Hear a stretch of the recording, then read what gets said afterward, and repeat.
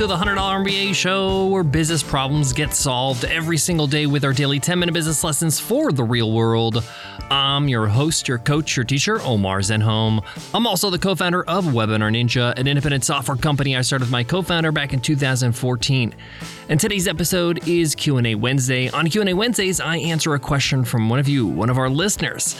If you got a question you want to ask, just email me over at omar@100mba.net. Today's question is from Greg, and Greg asks, "Hey Omar, really dig your podcast. Thought I would ask a question. I'm considering buying an online business. It's an e-commerce store that hasn't been doing well. The owner really wants to get out of it because he perceives it as a failing business, and I'm able to get a really good deal on it because of the position he's in. Personally, I think that the business actually has potential to be a successful one, but I'm a little hesitant buying a failing business. Would love any advice you can offer. Thanks so much, Greg."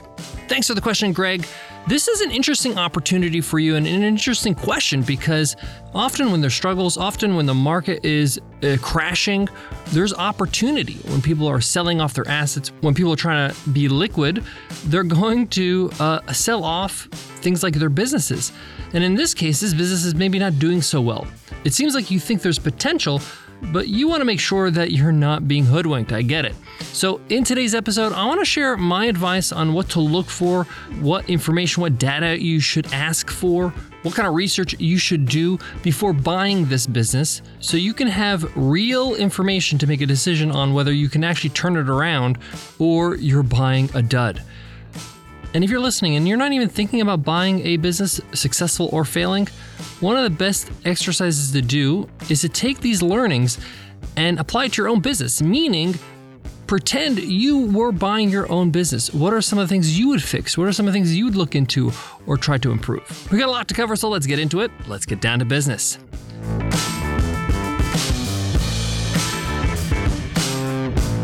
Support for today's show comes from Capella University. At Capella University, you're in control of your education. With the game-changing FlexPath format, you can set your own deadlines and move at your own pace. The faster you move, the more you save. Visit capella.edu to learn more.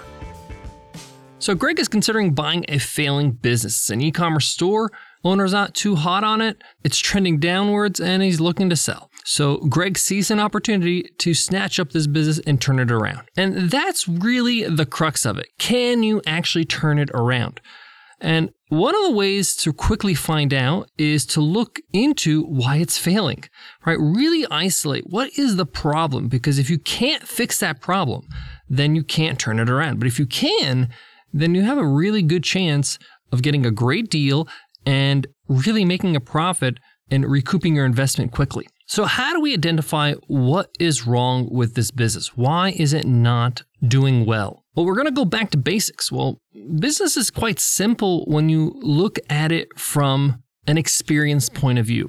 When you buy anything, you go through pretty much a 3-step process. You are aware of this product or service. This is what we call marketing. We then make the decision to buy, and that's the sales process. And then we experience the product or service. And this is basically where we retain our customers and we get word of mouth marketing, which means if they had a good experience, if they love the product, they're going to tell other people. And in essence, if your product is outstanding, it's exceptional, then it really is just a flywheel. People will tell other people, that will become your marketing, they'll buy, and from there, they'll tell other people as well. So that's really the experience.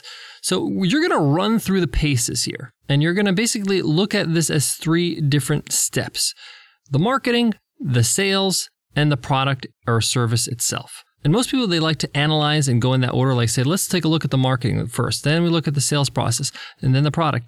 I actually advise the opposite. If you don't have a solid product or experience for your customers, everything else doesn't matter. You're going to have refunds. You're going to have complaints. You're going to have bad reviews. It's going to really shoot you in the foot. All your marketing efforts and dollars and attention and time is going to be wasted because they're going to buy, and then they're not going to really enjoy the process.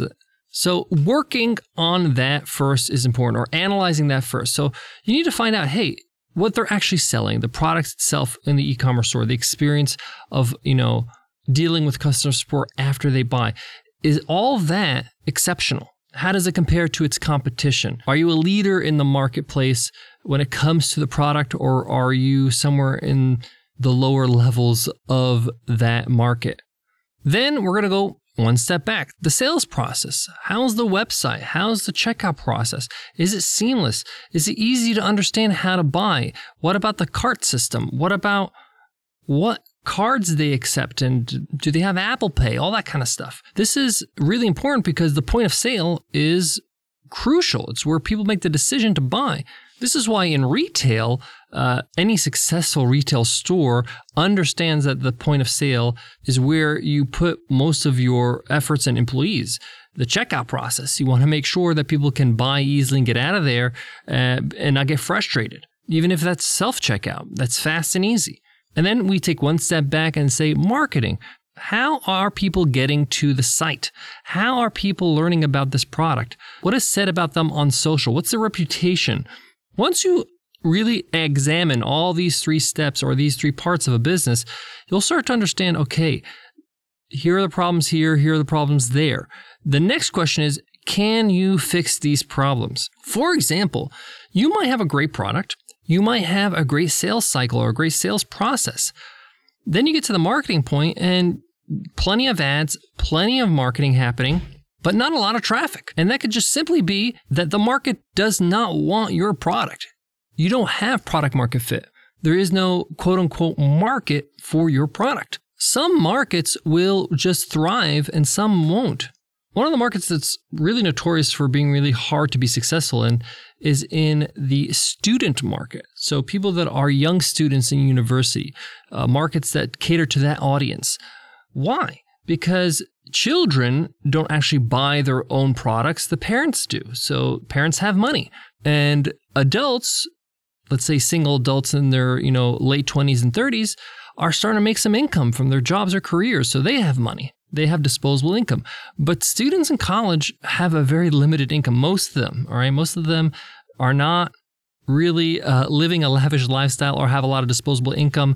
They're either full-time students or they have a part-time job to sustain themselves. So this market is really tough to crack. So understand what market your business is in as well. And if you have to shift markets, that's a huge shift. Now, once you've done all that and you've analyzed the business, there's another thing you have to analyze, and that's the actual numbers, okay? A lot of people need to open the books. If somebody's offering your business, you need to see all the numbers, where they spend their money, an exact itemized P&L, like a profit and loss sheet, who do they pay what in terms of salaries, in terms of suppliers, in terms of services, all that kind of stuff. How do they make more money? What are their prices? All that kind of stuff. Know the numbers. You have to read the numbers and find out, because they could just be charging too little for their products and not making enough profit. They could be overbloated in their staff or have too many people in the wrong department. They may not be efficient with their cash. So the numbers are really important. And then lastly, you need to look at the team. If this company has a team, even if it's a small team, you got to evaluate. Do they have the team? Do they have the talent? Do they have the people to make this a successful business? Or are they just hiring people just to do the bare minimum and do menial tasks, and not tasks that really are going to move the needle? Talent is very important. If you wanted to start the next Google, the first thing you would have to consider is that can you get people as smart or smarter to work for you than Google, so you can create and deliver that kind of experience. Same goes with any other business.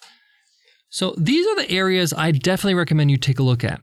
Now, buying, improving a business, and then selling it is very, very common. And a lot of entrepreneurs do this because they're actually very good at solving problems. They're very good at identifying things that already exist and say, hey, this business has so much potential, but you're doing XYZ wrong.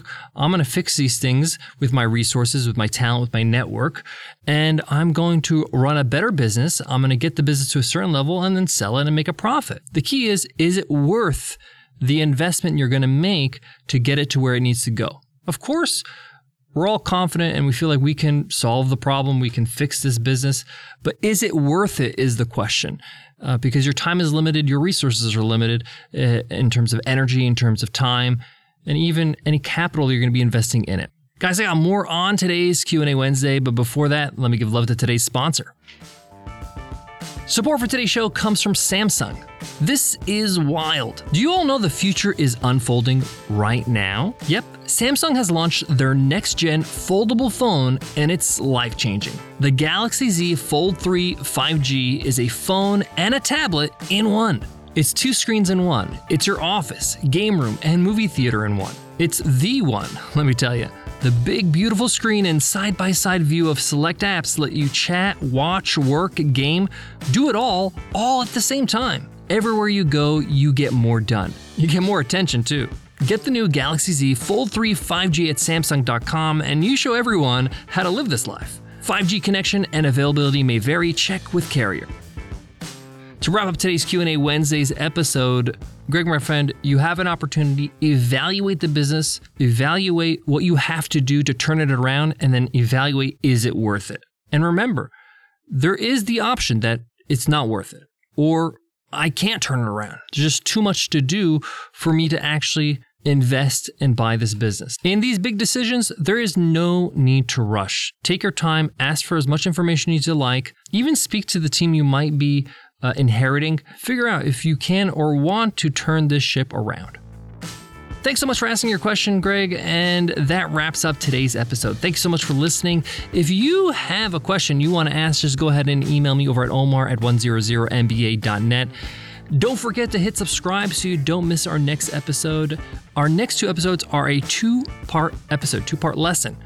And in that 2-part lesson, I'll be covering how to create a great video asset on your website that you can offer people in exchange for their email so you can grow your mailing list. Get qualified leads to turn them into customers. Tune in tomorrow and Friday for that. Hit subscribe so you don't miss it. But before I go, I want to leave you with this.